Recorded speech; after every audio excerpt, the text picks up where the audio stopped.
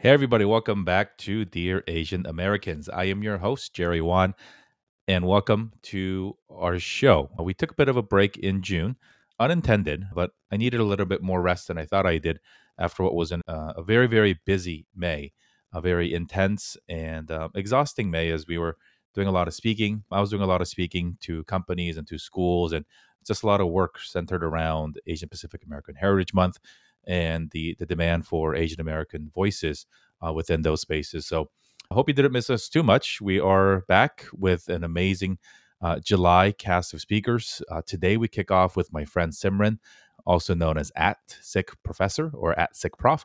On Instagram, he is an author, he is a professor, he is an advocate.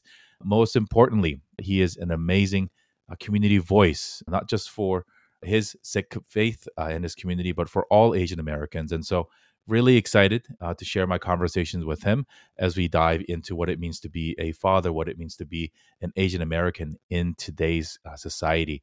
And so, really excited to share my conversations with him. In the coming weeks, we have my friend, really good friend, Eric Toda, Michelle Lee, Dr. Gino In, and so many more. And so, thank you for joining us. If you found us this year, we are so grateful that you have joined us.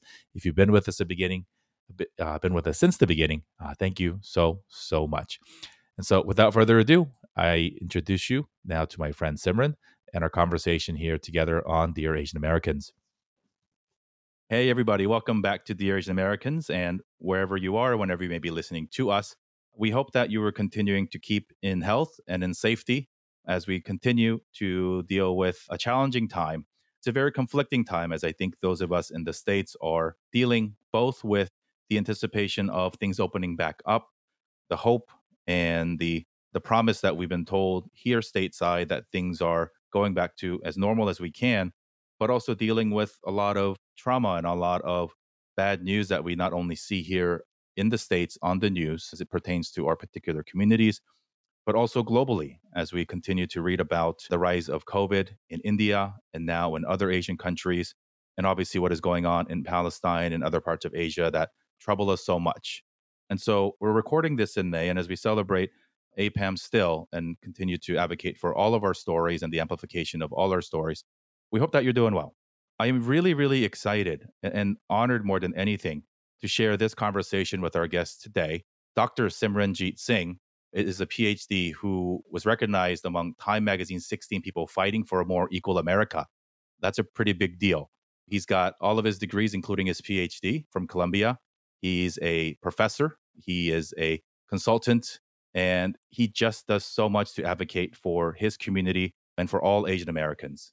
For parents in the audience, while you listen, please jump on over and buy his children's book that we have at our home, Faja Singh Keeps Going, which is the true story of the oldest person to ever run a marathon. And he's also got a couple other adult books called More of This, Please, Sick Wisdom for the Soul. And so, really, really excited to share this conversation with my friend Simran. Hi, Simran. Hi, Jerry. How you doing? It's great to be with you. Thanks for this. Thank you. How are you doing? I'm great. I appreciate you asking that. I'm from Texas originally and live in New York City. So the summer coming around, it feels good. It feels good for my soul to have a little sun. With the country opening back up a little bit and people being vaccinated, there's all sorts of silver linings to hold on to after a tough year. So I'm feeling pretty hopeful right now. That's probably the best word for it. That it is. I think we share all in that sentiment. And in a time when there's just so much going on. And I reached out to you shortly after the massacre and the tragedy in Indianapolis. And I just want to thank you personally and also publicly here for being so willing and open and eager to come and share not only your story, but the story of your community, which is often unheard. And we can do a better job sharing the stories of not just our South Asian brothers and sisters, but particularly of the Sikh faith. And so thank you so much for making time for this today. Yeah, I appreciate that. And, after the massacre in Indianapolis and, when you reached out and things were a little bit too hectic as you would, as you would understand from your own work, just a little bit too hectic to be able to connect then. So I appreciate your patience. And also, I would say, being in conversation this year around anti-Asian racism and violence and thinking a lot about what it would look like to have a more cohesive unity within and among our communities that massacre really shone a light on the importance of this, just like the Georgia spa shootings and so many other instances of violence. So yeah, there is something really urgent about these conversations, in my opinion, as we're trying to live through them and figuring out how to keep our families safe in the midst of this violence. I mean, like, I don't think it's just your opinion. I really do think that when we talk about Asian America, and whether it is mainstream media or even Asian American media outlets, there is a significant difference that is tangible in the way that we cover East Asian stories, Southeast Asian stories, and South Asian stories. And so if we're going to have the audacity to call any of our stuff Asian across the board, we have to be inclusive. And if we don't know, I don't know somebody from that community isn't really an excuse anymore, and so I am so glad you're here. I was introduced to the Sikh faith by my really good friend Jay Sani in high school. And I learned what, it meant for him to wear a turban and just some of the customs that we shared. And so, Jay, I don't know if you're listening, but hope you're doing well. He's also out there in New York City. And so we're going to talk about all the things that I think, including your book and the advocacy work that you do at the Sikh Coalition. But let's roll back a little bit. You gave us a little bit of a hint of a turban-wearing man growing up in South Texas. Tell us how the Singh family became Indian American and a little bit of the context of how your early identity was formed. Yeah, it's a great question. It's not something I get to speak about very often, but I love having the chance to sort of trace my roots, because I think in many ways the experience of living between worlds is very much part of our family's history. My grandparents on both sides lived on what is now the Pakistan side of Punjab, and in 1947, when the British Empire left South Asia and carved out Pakistan and India as new countries, my grandparents on both sides were refugees who fled to India for safety. If you're listening and you're not familiar, it was very much divided along communal lines, along religious lines, where Pakistan was perceived as the country for Muslims and India was the country perceived as the country for Hindus. And there was this sense that these communities could not get along, even though historically they had, right? Like their sense of identity changed. And my grandparents ended up in a place where they really didn't have a home and had to start life fresh, and they didn't belong. And I think that speaks to my family's experience too. My parents both grew up on the Indian side of Punjab and migrated to the States. My father came for his PhD in the 70s. He went back and married my mother in 1980, and they ended up in Texas. My dad took an engineering job in San Antonio, which is where I was born and raised. And so my parents come as immigrants, and they're kind of a foot in both worlds. And then there's my brothers and me who grew up in South Texas in San Antonio, born and raised, all four of us. And you might think, or at least some people might think, well, if you're born and raised in a place, then you must have a sense of belonging. But there was this really unique aspect of our appearance, which is we had brown skin and wore turbans. And so as much as we felt like we belonged, we also knew at the same time that we didn't fully. And we knew that because people would often remind us with questions like, where are you from? Or why do you look that way? Or, from the innocuous and well-meaning to the malicious and nasty. I mean, we got the range of it, but all of it reminded us we weren't really perceived as Americans. And so there was always this sort of strange tension between how we felt and what we considered and knew as home versus how other people felt about us and what they perceived to be foreign or alien or threatening or something like that. So I think that's probably the most helpful frame as I think about it. What does it mean for us to be Asian American? It's this strange, some might call it a double belonging. I might say it's no belonging, right? Like there's an absence of that feeling, no matter how much you want it to be there. And so, that's my experience as an Asian American in this country. When I talk to my Indian American friends or South Asian friends in general, I think the identity piece is really, really fascinating to talk about, because starting with our names, I generalize here, but many South Asian parents give their children traditional names without having a quote unquote Western name in addition. Many East Asian friends, including myself, our parents, in an effort to help us, quote unquote, have easier lives or to assimilate, give us a name like Jerry. Even Right. my wife and I found myself giving my our two children, primarily American names, even though their Korean names are their legal middle names. I also find my friends of the Sikh faith fascinating because the unapologeticness of your religion, it's a visible symbol of your identity. Were there parts where you questioned, were resentful, were questioning why you couldn't be like some of the other quote unquote American kids growing up? And how did your parents teach the identity, both cultural and religious, to you to be so proud continuing to this day? Oh, I mean, the answer to your first question is definitely there were moments throughout our childhood, and even now, if I'm being honest, where those questions cross your mind, and you're like, wouldn't it be nice to have a different sort of experience in this country where you would feel safer? And those questions look different as you mature. The things that you think about in terms of your desires change as you mature, but the underlying question is still the same, right? Like, don't you wish that you could have what you see other people having, and what you aspire for? And absolutely, I think that's part of what makes us human. And I think the deeper question you're asking here, Jerry, is super interesting, which is, how do you get beyond that, or at least how do you navigate that feeling? And I think that's hard, right? Like, it's hard for a number of reasons, but one of the reasons that makes it most difficult is that those desires look different for everyone. How we navigate those look different for everyone. So there's no simple formula. As you're parenting, as you're raising children, as you're teaching in the classroom, there's no easy way to navigate this messiness and just say all you have to do is XYZ, and all these problems are resolved. It's not that easy. And now that I'm a parent and have two daughters who are very different from one another, just by their own nature. They're extremely different from one another, and it's clear to me that what works for my older daughter, in terms of instilling values and education, is very different than what works for my younger daughter. And the values are the same, and the lessons are the same, but the way that they receive them and what's effective as communication and education, it varies. And so it's a long way of saying, man, it's it's such a hard challenge in this country.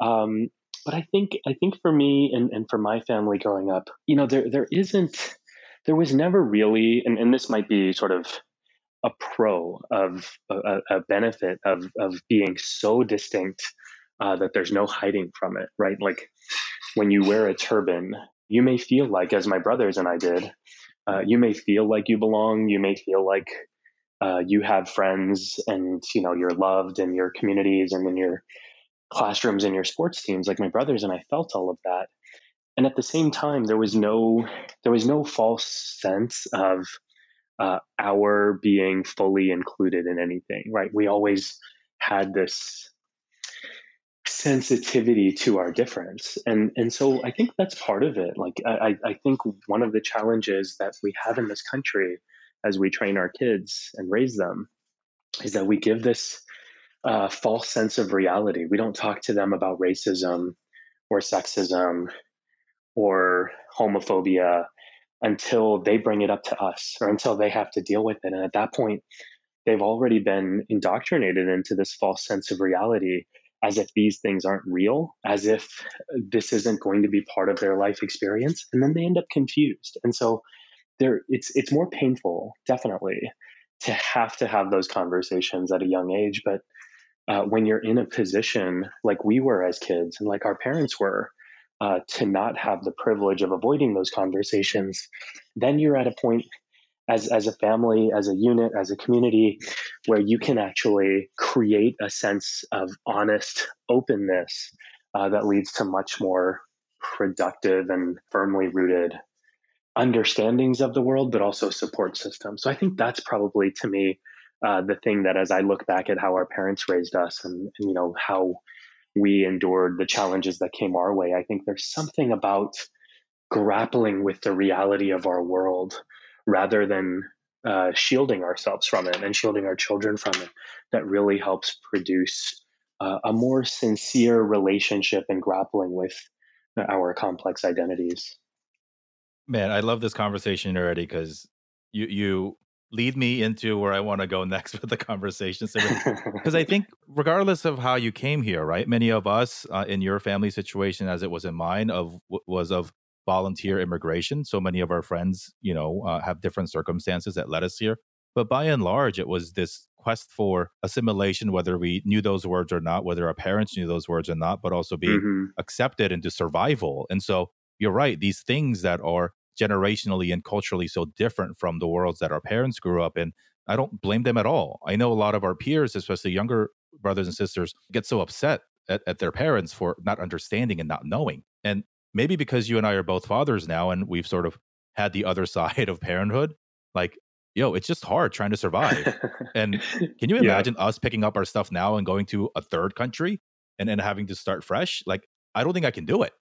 Right. And so we literally stand on the shoulders of people who did things that we dare not even imagine. And to the previous question, I think what also is really fascinating to me as I sort of unlearn and learn all these things about my own identity and try to help our community forge ahead with this new Asian American identity is for some and mainly East Asian folks, there is this conversation always around proximity to whiteness, white adjacency, where some people believe, rightfully or wrongfully, that they can earn their way, right? Study their way, work at certain places or XYZ, what have you, and sort of blend in with Hmm. the main group. Your community cannot, as you said, because the differences are so visible, not just in skin tone, but in just the way that you present yourself, right? And so I find it fascinating that the challenges that you must have gone through in sort of not having any choice, but to really be proud of who you are,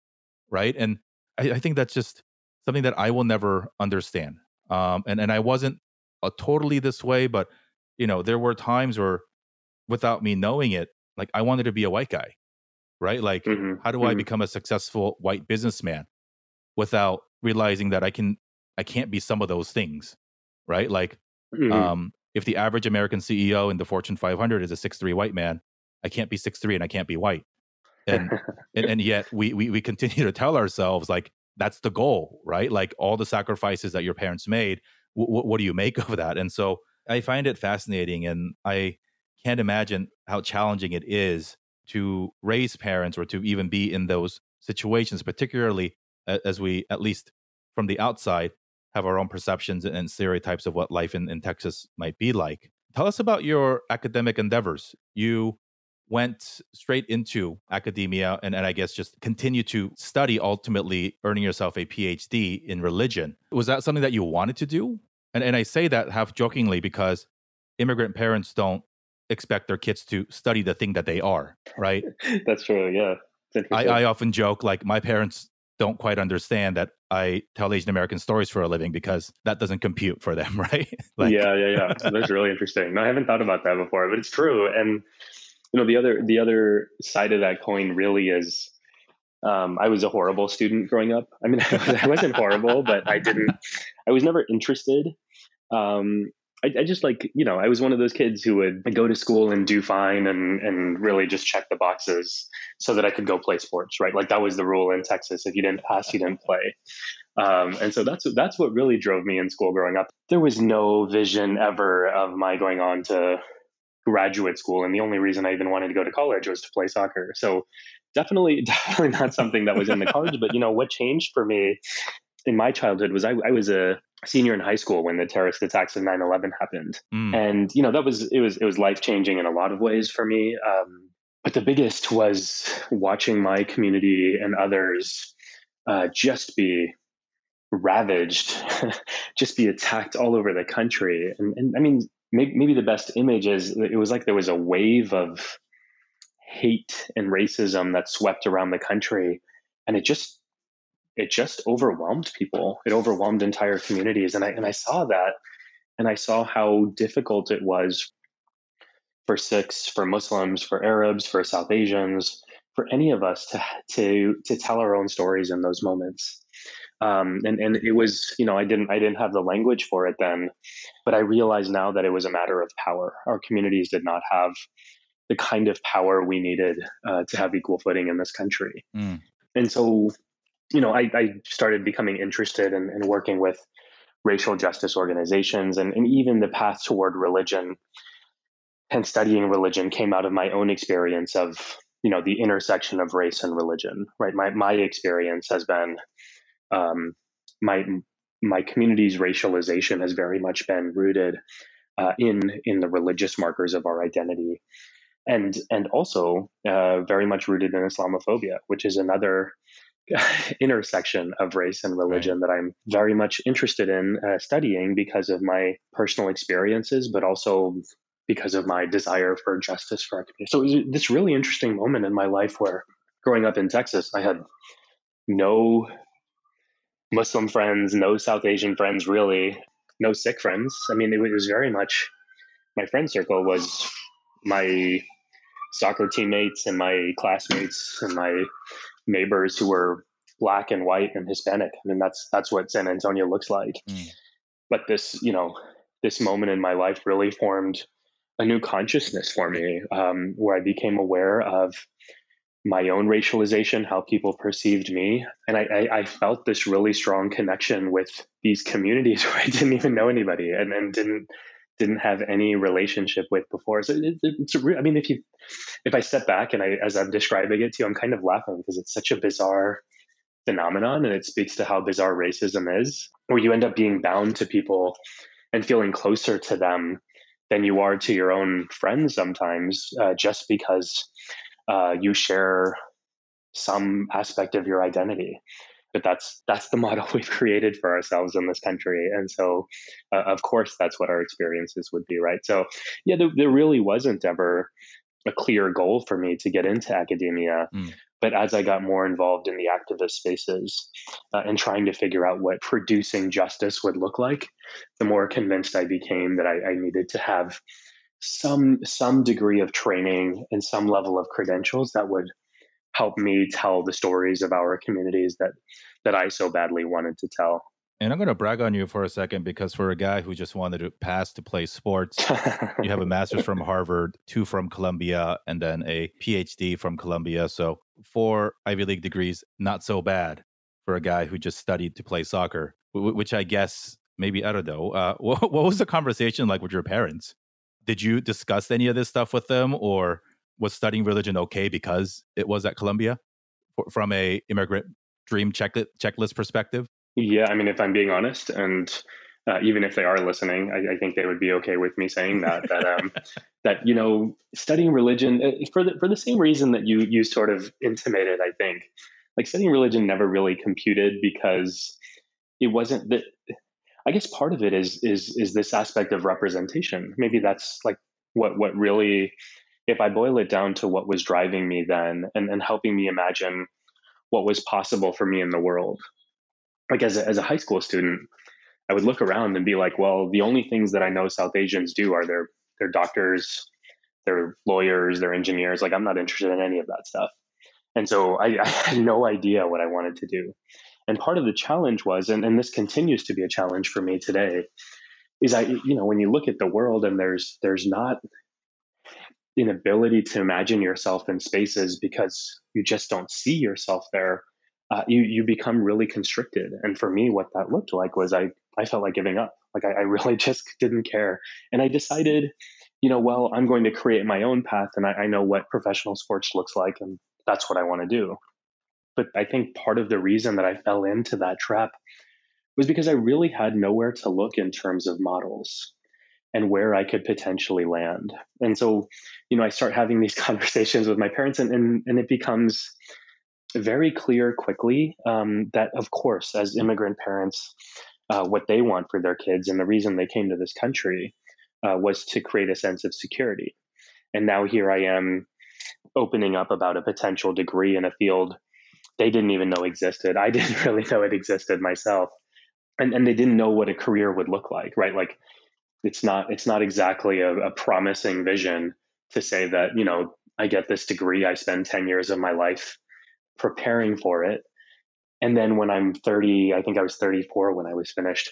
Then when I'm 34, I think the only job prospect that I know of is to be a professor in a university, and there's no real flexibility there, right? So it was really troubling to them, And then when the acceptance letter from Harvard came in, I think there was this sort of relief that said, okay, at least we know that there will be some sort of safety net for you. But it was for them. It was very much around this question of what security looks like. How can you live a life where you don't feel like you're chasing the kinds of basic needs that they were chasing when they moved to this country initially?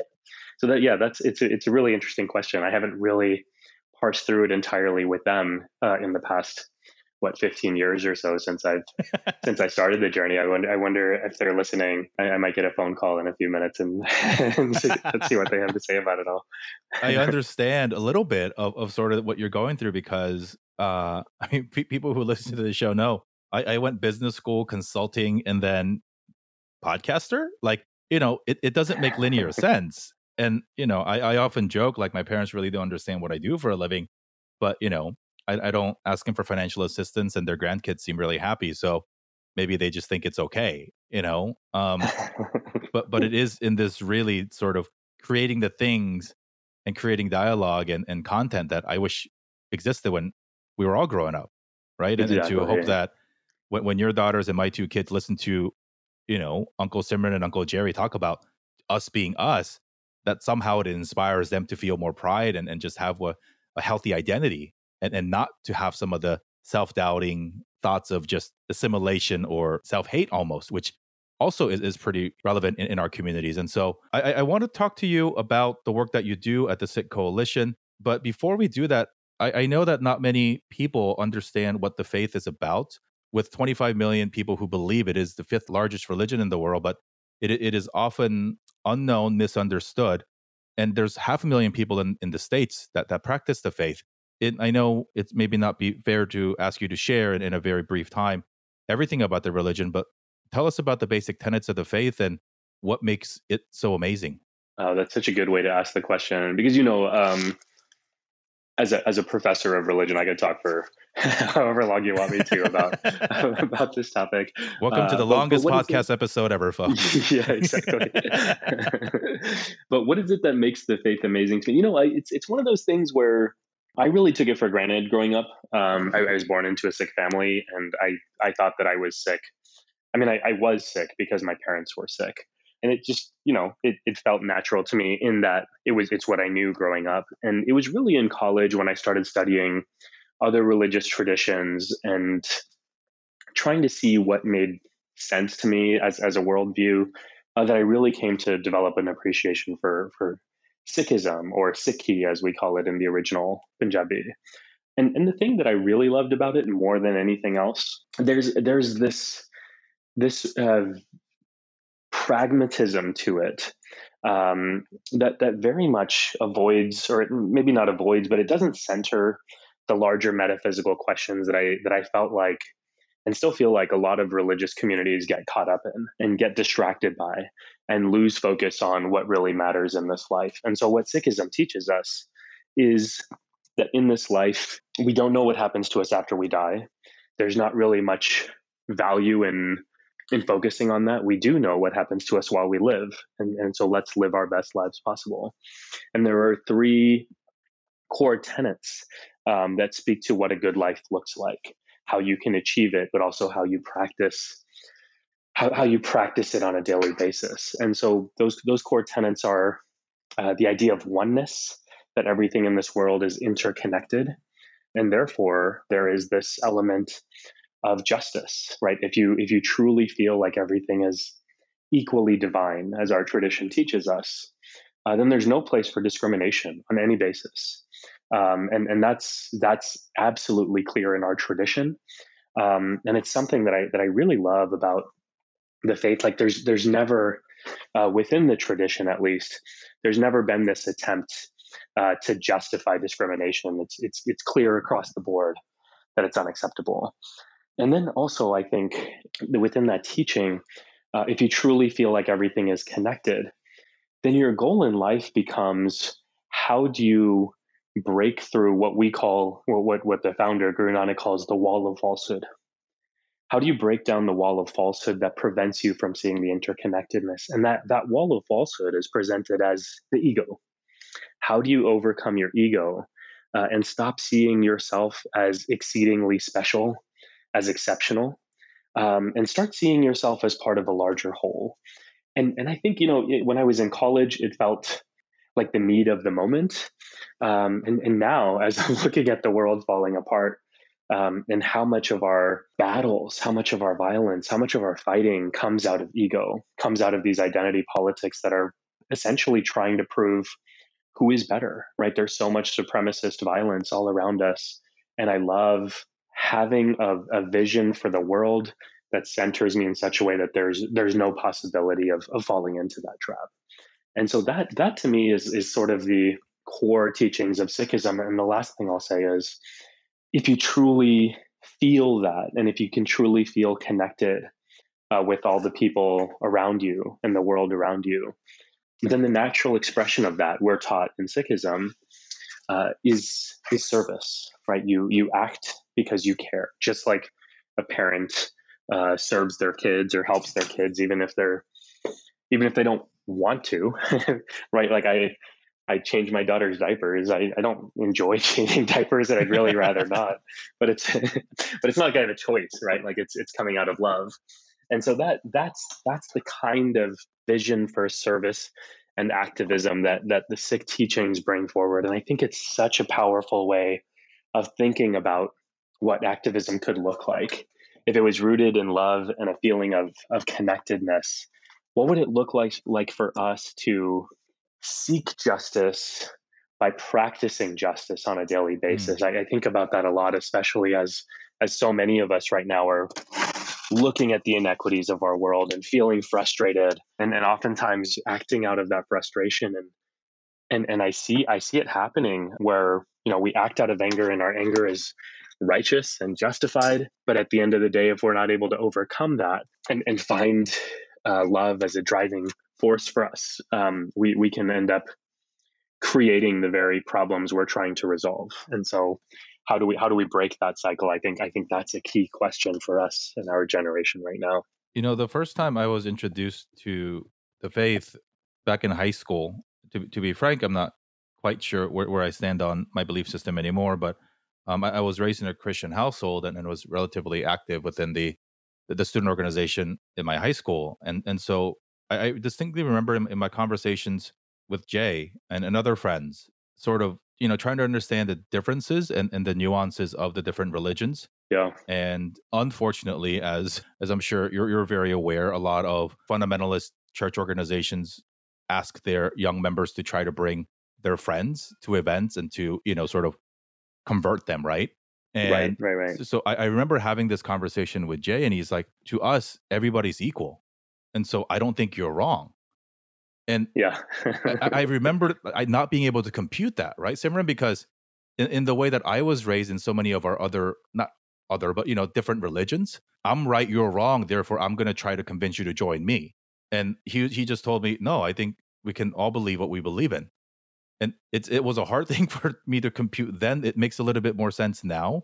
So I think it's that the tenets of the faith, I think, is wonderful because it's really rooted in equality, is it not? Just that everybody is the same. And I think, as you shared, considering all the nastiness that is going on in the universe, isn't equality what we're trying to achieve, or at least dream of? I think that is so wonderful. Yeah. I do want to ask a couple of questions that I think might also help the audience and even me understand the faith a little bit more. In media, we've seen representations of the faith, sometimes in harmful caricature types, as we know of a very famous cartoon series that ran for a very long time. And on the other side of the spectrum, most recently with the Toronto Raptors superfan Nav Bhatia, Right. there's a turban sitting in the Basketball Hall of Fame. That is so amazing. Tell us about some of the traditions that I think often mark the faith. So share with us, what is the tradition or the reasoning behind the men keeping their hair long, and some of the other things that mark the Sikh faith in a very unique and amazing way? Yeah, sure.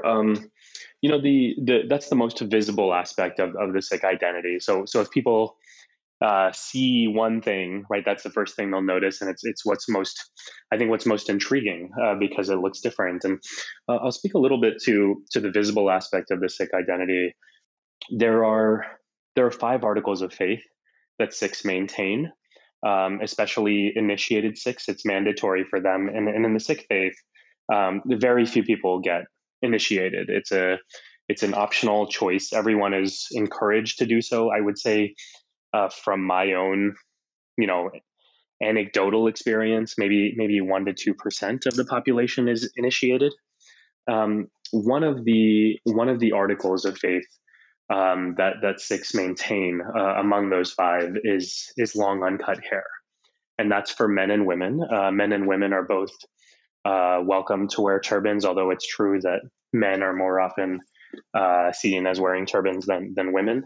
The 5 articles of faith, and then I'll talk about the turban momentarily. The 5 articles of faith, there are all sorts of different kinds of explanations that people have of what they mean to them personally, which, in a matter of faith, that's very, very common. And I don't see it as my role, and I'm not interested in, saying what's right and what's wrong, right? Like in religion, everyone has their own personal reasons, and it doesn't, there's no value add to say, well, this is the right or wrong. But what I can say is, for all Sikhs that I know, including myself, the underlying reason that's most meaningful for why they maintain the 5 articles of faith, including the long uncut hair, is that it's seen as a gift from our gurus. Our gurus are the prophets who lived from the 15th to the early 18th century, so about 250 years. They lived in Punjab, and they shared their wisdom with the world on what it would look like to live a good life. And so the 10th guru, the final living guru, before he passed, he gave these 5 articles of faith as the public Sikh identity.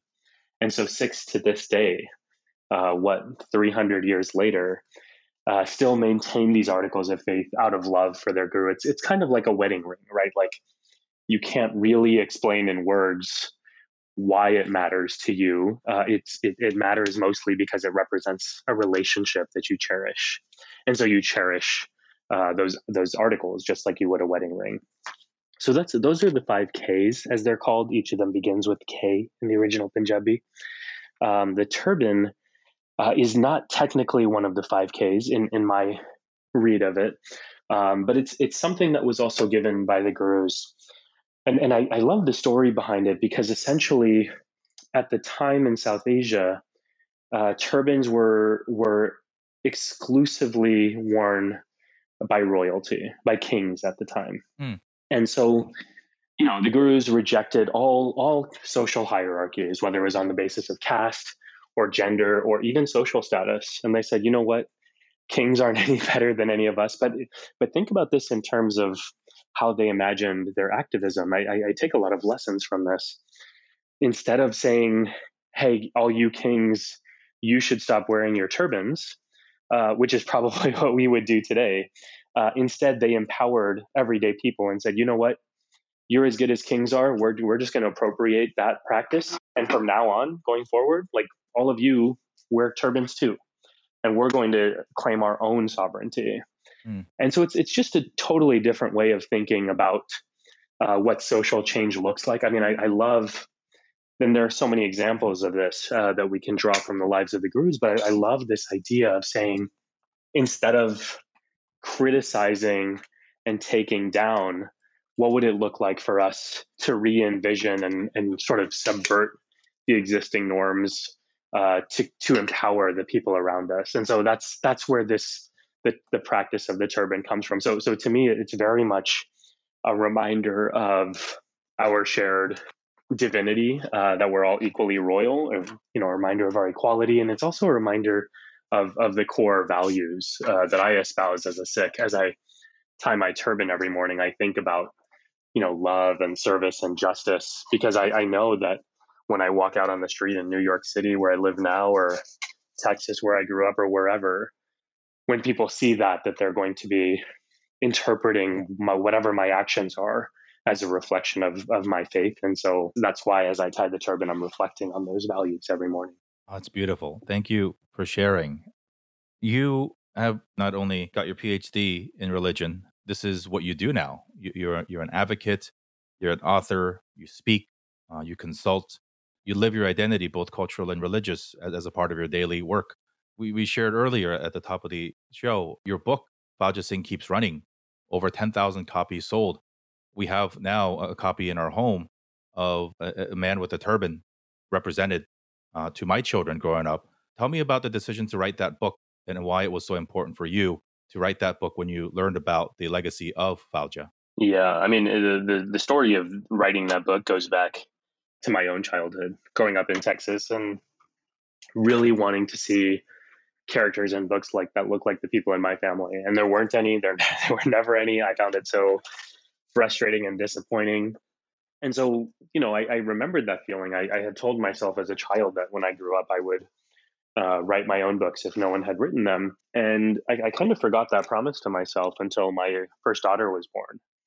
And I started going back to bookstores and libraries to start putting together the book collection for her room when she would be born. And man, I just got those memories of disappointment and hurt just flooded back. Like I started looking at the bookshelves and realized like not a damn thing had changed in all that time.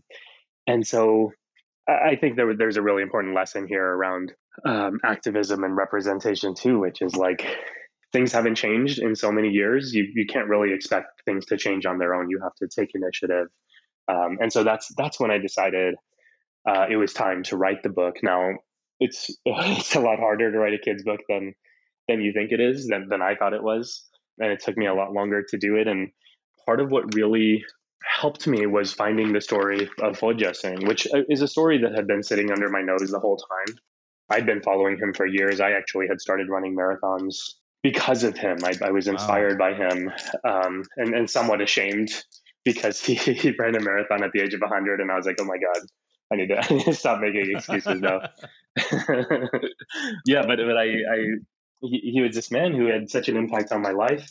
And as I learned more about him, I realized it wasn't just an interesting story about a Sikh who achieved great things, which it is, right? Like running a marathon at 100 is ridiculous.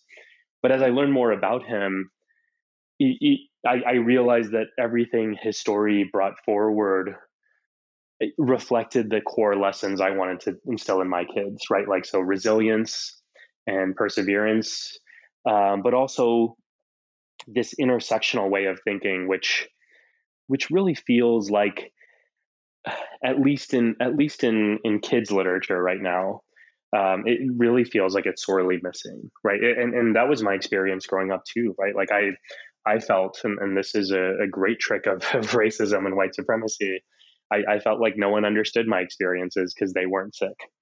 And if I had asked my friends around me, I'm sure now that they would get it because they were also marginalized for their own different reasons and identities.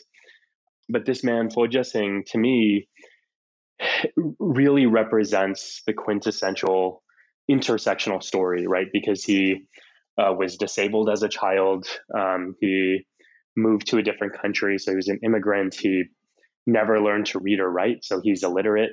He is somebody who's older, so he challenges ageism. Like there's so many elements of his story that just sort of challenge your perceptions, and they did for me as I learned more about him.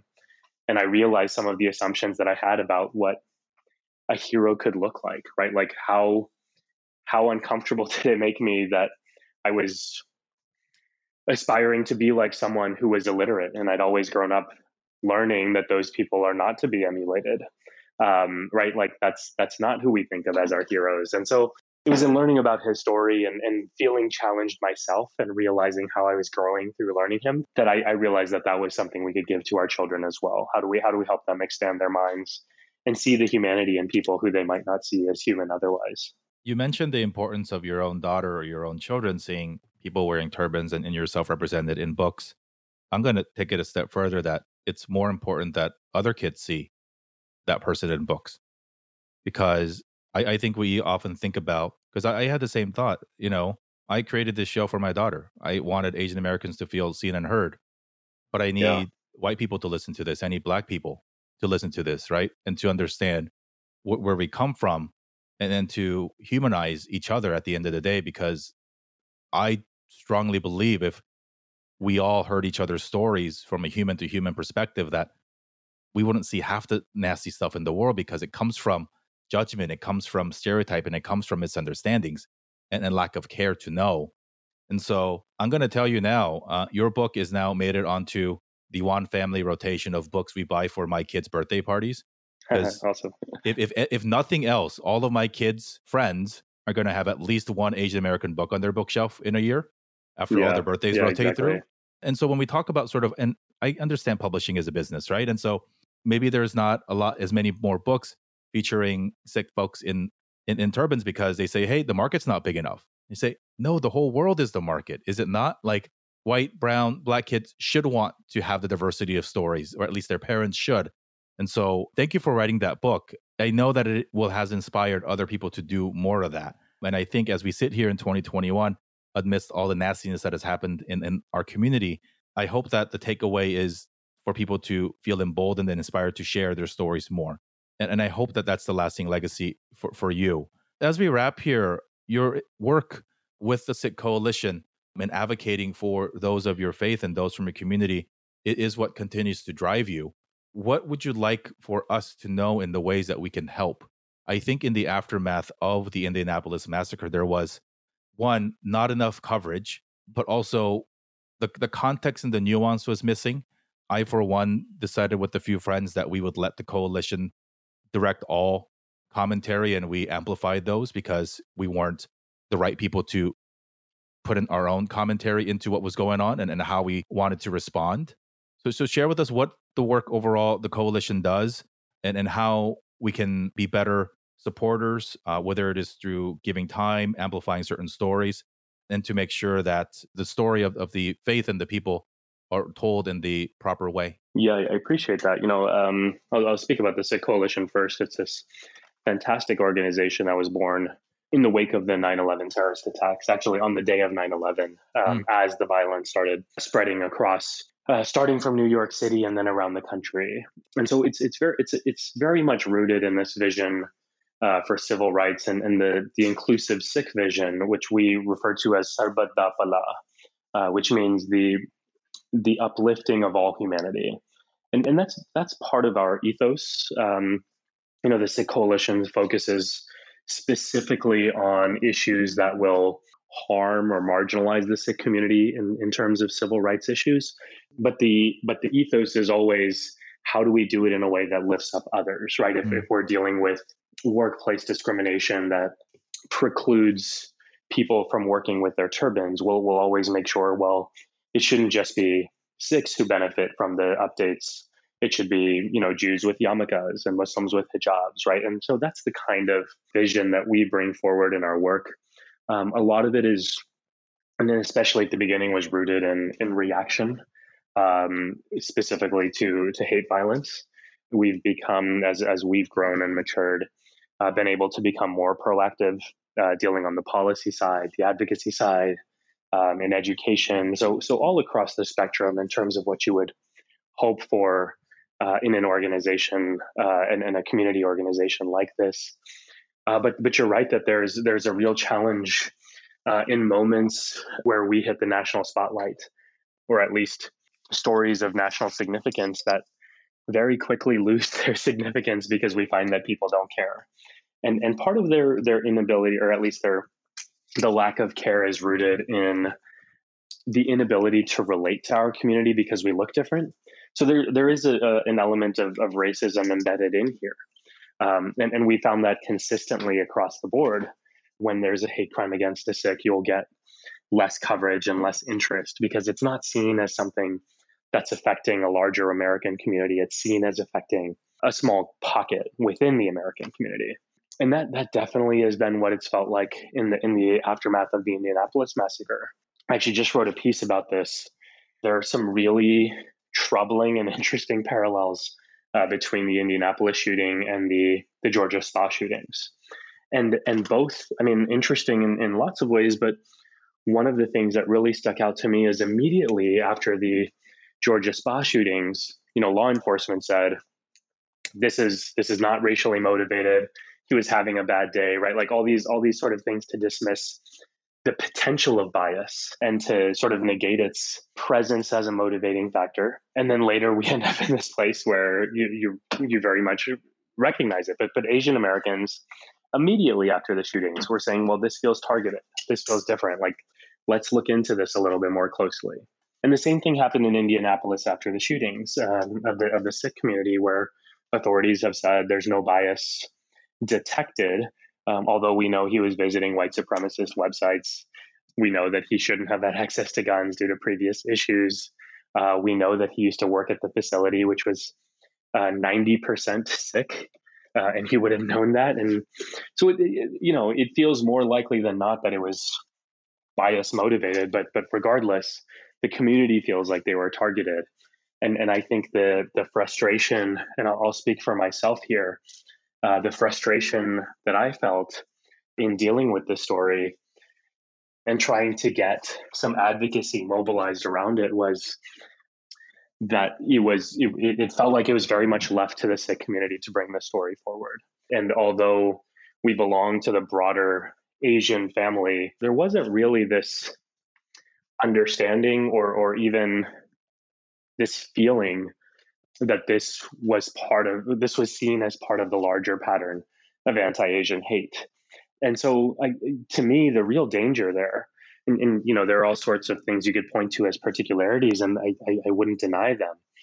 But the danger in creating these discrete categories of what counts as Asian and what doesn't is that we fail to see the intersections. And when we fail to see the intersections, we fail to see the root of the problem. And I think that's the challenge. If we're not actually able to get to the point where we see white supremacy and hatred as the core of our challenges that we share and that we need to come together around in order to resolve, then we're going to be stuck in these same problems that we've been dealing with our entire lives.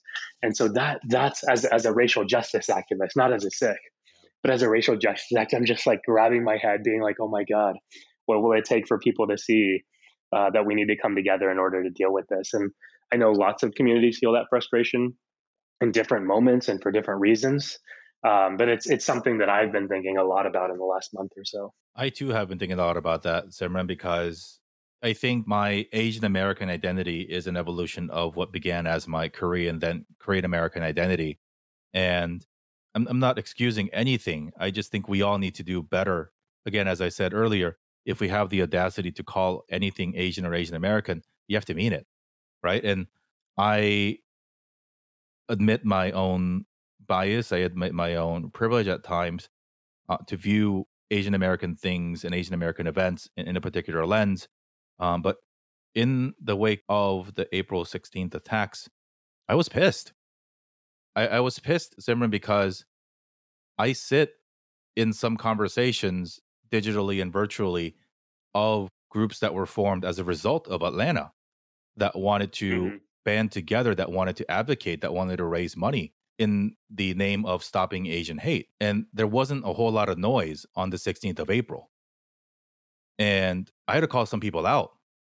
I said, if we're not going to be as loud for Indianapolis as we are for Atlanta, we have to rethink what this group of people thinks that they stand for or wants to stand for, right? Because they're a part of our community. It's a different part of our community, but they are still a part of our community. And I understand the complexity. I understand the difficulty. But then call yourself an East Asian, stop East Asian hate. You know what I mean? It just gets frustrated because we're separating our groups when we shouldn't. What's happened in Indianapolis wasn't unique. As you mentioned, the Sikh Coalition was literally born on 9/11 because it was that bad. And I think we often forget because it is easy to see other people in a different light. And so I, for one, as I continued commitment to trying to be better, to have different voices on this show and all the work that I try to do, because it is a blind spot, right? Because I think as a kid born in Korea, came here when I was 8, seeing all Asian people as my brothers, my sisters, was not immediate. Those are things that I think we all have had to learn and then probably more so unlearn, right? Because we're so tribal in some of the way that we view our own communities. And so I hope that as we go forward, we can not have to worry about at least inter-Asian struggles, debates, things of that nature as we continue to advocate both at the policy level, at the at so many different levels. There's going to be this fight to make sure that we can all feel safe. One thing about both of those attacks that troubled me quite a bit were the ages of those people who were murdered, Right. and Right. and to think how we as a society could do better so that grandma and grandpa don't have to sort packages or to do laundry or to cook at a spa. Hmm. And aside from you and me sitting in our educated privilege, thinking about that part of our community that often is silenced, right? Because of the modern minority myth and the fact that all Asians are rich in this country. Why do grandma and grandpa have to work there for minimum wage? It doesn't make any sense. And so that story I thought was untold throughout the narrative Yeah. of the aftermath. I am in some way hopeful that you and I are having this conversation, that the community is being vocal. You've done you let's simply say you've been everywhere, and you've really done the work, I think, to bring the message of your community, your faith, your people to an audience and to deliver it in a way that is so beautiful, because I could not think of a better advocate for the community than you. I appreciate that. Thank Even you. your handle, the sick professor, the sick prof on Instagram with blue check mark and all. I have loved this conversation. I have learned so much. Would love to ask you, Simran, to help us close out the show in the same way that we do all of our shows, which is in the form of a Dear Asian Americans letter. Anything that you'd like to say to our community, messages of encouragement, inspiration, or hope, or even just introspection in light of your lived experience and the things that you'd like for us to know. If you could help us close out the show and complete the letter, Dear Asian Americans. Yeah, I appreciate it. Dear Asian Americans, the journey's hard and there's lots of learning to be done. The word Sikh, the name of our faith, means student, lifelong learner. And I think even in moments like this where we feel challenged, frustrated, even in moments like this, there's learning to be done. And so rather than feeling disappointed in ourselves or feeling frustrated with one another, take the opportunity to learn and grow. That's something that I found to be incredible wisdom for living life on a daily basis, as well as in getting involved in and more engaged in social justice and activism work. So don't expect everyone to get it right all the time. Don't expect yourself to get it right all the time. Be open and forgiving, and give yourselves and the people around you a chance to learn and grow. And I think that's how we create this movement together. Thank you. That was beautiful. As a fellow father of two tiny people trying to use our voice and our platforms and our privilege to create an America and a world that is a little bit more welcoming and a little bit more equal and safe for them, Simran, it is truly an honor to have shared this space and conversation with you. I can't imagine what the last month has been for you and your family and your community. I hope you're taking care. I hope you're taking care and staying healthy and safe mentally, especially as we continue to go through these challenging times where maybe not for the first time, but we are continually reminded that in certain spaces of our country that we are not welcome. And some folks have no problem telling us directly so. And so, even with that, we continue our fight and our work to make sure that our kids can have a safer place and that they can talk about what we're going through now in the past tense of things that daddy and uncle fought for, that advocated for. And so, nothing but gratitude to you. Always welcome to come back on the show. Congratulations on the 10,000th copy Thank you. of your book. Thank you. I am, if you're listening, please do buy a copy. I think it's wonderful. And you're right. There's not enough. I mean, look, South Asian folks are about a billion out of 7, right? About 16% of the Exactly. country. Is a Barnes and Noble's 1/7 brown? No, it is not. Let's make it so. And it starts with Simran's book. It starts with other people's book. And because it is a business after all, the only way we're going to tell Penguin and the other publishers to publish more of our books is to make sure that the ones in print sell well. And so Exactly. didn't mean to give supply and demand 101, but buy that book, Simran. Thank you so much for sharing your time with us. I hope, I wish you and your family health and happiness as we go through this summer. And thank you for all that you do. Thanks, Jerry. Appreciate it, and thanks for all your work too and your voice. Appreciate it. Thanks so much for tuning in. Just an amazing conversation with an even more amazing person. So grateful that he is doing the work that he's doing. So grateful that we got to meet and that I got to share his story. And so, thank you to Simran for not just using his voice, not just his actual voice, but through all different media that he's doing. He's got a book. We have his children's book here on our bookshelf for my kids, and he's got other books coming out that we are happy to support. And so, learn more about the Sikh Coalition, learn more about the work that he's doing at YSC, and consider inviting him to speak to your organization or school. And you can learn more about him at simranjeetsingh.org. Thank you so much for tuning in. At Dear Asian Americans is where you can be found on Instagram, at Dear Asian AM on Twitter, and hello at dearasianamericans.com is our email address. So please reach out if you have any questions, thoughts, suggestions, want to pitch yourself or somebody else as a potential speaker.